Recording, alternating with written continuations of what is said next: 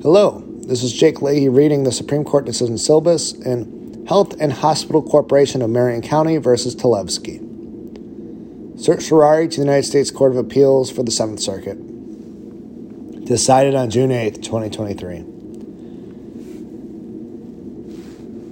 After Georgie Talevski's move to a nursing home in 2016 proved problematic, Talevski, through his wife Ivanka, brought an action under 42 U.S.C. Section 1983 against a county-owned nursing home and its agents, collectively HHC, claiming that HHC's treatment of Talevski violated rights guaranteed to him under the Federal Nursing Home Reform Act, the FNHRA. The district court granted HHC's subsequent motion to dismiss Talevski's complaint, reasoning that no plaintiff can enforce provisions of the FNHRA via Section 1983. The 7th Circuit reversed, concluding that the rights referred in two FNHRA provisions invoked by Talevski, the right to be free from unnecessary chemical restraints, see Section 1396RC1A2, and rights to be discharged or transferred only when certain preconditions are met, see Section 1396RC, unambiguously confer individually enforceable rights on nursing home residents, making those rights presumably enforceable via Section 1983. The 7th Circuit further found nothing in the FNHRA to indicate congressional intent to foreclose Section 1983 enforcement. Held. The FNHRA provisions at issue unambiguously create Section 1983 enforceable rights, and the court discerns no incompatibility between private enforcement under Section 1983 and the remedial scheme that Congress devised. A. Section 1983 has, since the 1870s, provided an express cause of action to any person deprived, by someone acting under color of law, of any rights secured by the Constitution and laws. The court has long refused to read Section 1983's unmodified term laws to mean only some of the laws. Maine versus Thibodeau. Looking to history, HHC attempts to sow doubt about Section 1983's textually unqualified sweep and proffers a spending clause-based argument to narrow 1983's meaning. But a fuller picture of the relevant history lends HHC no aid. The court is unpersuaded by HHC's argument that because Congress seems to have enacted the FNHRA pursuant to the spending clause, Talevski cannot invoke Section 1983 to vindicate rights recognized by the FNHRA. HHC starts with the court's observation that federal legislation premised on the spending clause power is much in the nature of a contract. Penhurst State School and Hospital versus Halderman. From there, HHC argues that spending clause statutes may not be enforced via Section 1983 because contracts were not generally enforceable by third-party beneficiaries at when 1983 was enacted in the 1870s. The court rejects HHC's argument. First, while the court has reasoned that Congress's failure to displace firmly rooted common law principles generally indicates that it incorporated those established principles into Section 1983, see Wyatt versus Cole. HHC's key common law plank here, that third-party beneficiaries could not sue to enforce contractual obligations during the relevant time, is at a minimum contestable. Something more than ambiguous historical evidence is required to flatly overrule a number of major decisions of this court. See Gamble versus United States. Second, because there is no doubt that the cause of action created by Section 1983 is and was always regarded as a tort claim. Monterey versus Del Monte Dunes at Monterey. HHC's focus on 1870s law governing third-party beneficiary suits in contract is perplexing, and HHC offers no reason those principles should be read to displace the plain scope of laws in Section 1983. B. Under the court's precedent, the FNHRA provisions at issue here unambiguously confer individual federal rights enforceable under Section 1983, and the court discerns no intent by Congress and FNHRA to preclude private enforcement of these rights under Section 1983.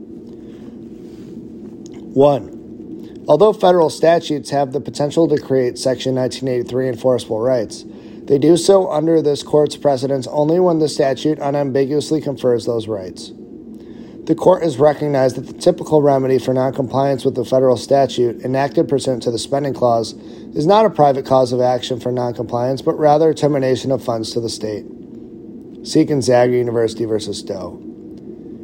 The parties here thus dispute whether this is the atypical case, that is, whether the unnecessary restraint and pre-discharge notice provisions of the FNHRA unambiguously confer individual rights, making these rights presumptively enforceable under Section 1983. Gonzaga sets forth the court's established method for ascertaining unambiguous conferral. Courts must employ traditional tools of statutory construction to assess whether Congress has unambiguously conferred individual rights upon a class of beneficiaries to which the plaintiff belongs. Notably, it must be determined that Congress intended to create a federal right for the identified class, not merely that the plaintiffs fall within the general zone of interest that the statute is intended to protect. The test for unambiguous conferral is satisfied where the provision in question is phrased in terms of the persons benefited and contains rights-creating, individual-centric language with an unmistakable focus on the benefited class. If a statutory provision surmounts this significant hurdle, it secures individual rights that are deemed presumptively enforceable under Section 1983. The unnecessary restraint and pre-discharge notice provisions in FNHRA that Talevski's complaint invokes meet this test. The FNHRA lays out a litany of statutory requirements relating to residents' rights. Section 1396 RC. The unnecessary restraint provision requires nursing facilities to protect and promote residents' right to be free from any physical or chemical restraints, not required to treat the residents' medical symptoms. Section 1396 RC1A2. The pre-discharge notice provision imposes preconditions that a nursing facility must meet to transfer or discharge a resident. Both provisions reside in Section 1396 RC, which expressly concerns the requirements relating to residents' rights. This framework is indicative of an individual rights creating focus. See again Gonzaga. That these two provisions also establish who must comply with these statutory rights, namely the Medicaid participant nursing homes, does not dispel the statute's focus on the nursing home residents, i.e. the benefited class. The provisions use clear rights creating language, speak in terms of the persons benefited, and have an unmistakable focus on the benefited class. Thus, they satisfy Gonzaga's stringent standard, and the rights they recognize are presumptively enforceable under Section 1983. 2. Even if a statutory provision unambiguously secures rights, the defendant may defeat the presumption by demonstrating that Congress did not intend that Section 1983 be available to enforce those rights. Rancho Palos Verdes v. Abrams. Evidence of such intent may be found expressly in the statute creating the right, or implicitly by creating a comprehensive enforcement scheme that is incompatible with individual enforcement under Section 1983. Here, the court finds evidence of neither. The FNHRA establishes a detailed administrative scheme for inspections of nursing facilities and authorizes governments to sanction and correct non-compliant facilities. But the statute lacks any indication of congressional intent to preclude Section 1983 enforcement, such as an express private judicial right of action or any other provision that might signify that intent. HHC focuses on comprehensiveness of FNHRA's enforcement mechanisms, but implicit preclusion is shown only by a comprehensive enforcement scheme that is incompatible with individual enforcement under Section 1983. See Fitzgerald v. Barnes-Staples School. The court's prior cases finding implicit preclusion involve statutes where private enforcement under Section 1983 would have thwarted Congress's scheme, by circumventing the statute's pre-suit procedures, or by giving plaintiffs access to tangible benefits otherwise unavailable under the statutes construed. HHC has identified no equivalent sign of incompatibility in the FNHRA, which lacks a private judicial right of action, a private federal administrative remedy, or any careful congressional tailoring that Section 1983 actions would distort. Finally, the court rejects any speculation that because Congress knew most nursing homes are private entities not subject to suit under Section 1983, the FNHRA's remedial scheme necessarily reflects Congress's judgment that these administrative enforcement mechanisms appropriately protect the rights the statute confers. The focus in the implicit preclusion inquiry remains whether something in the FNHRA has foreclosed Section 1983's general availability as a remedy for the vindication of rights secured by federal statutes.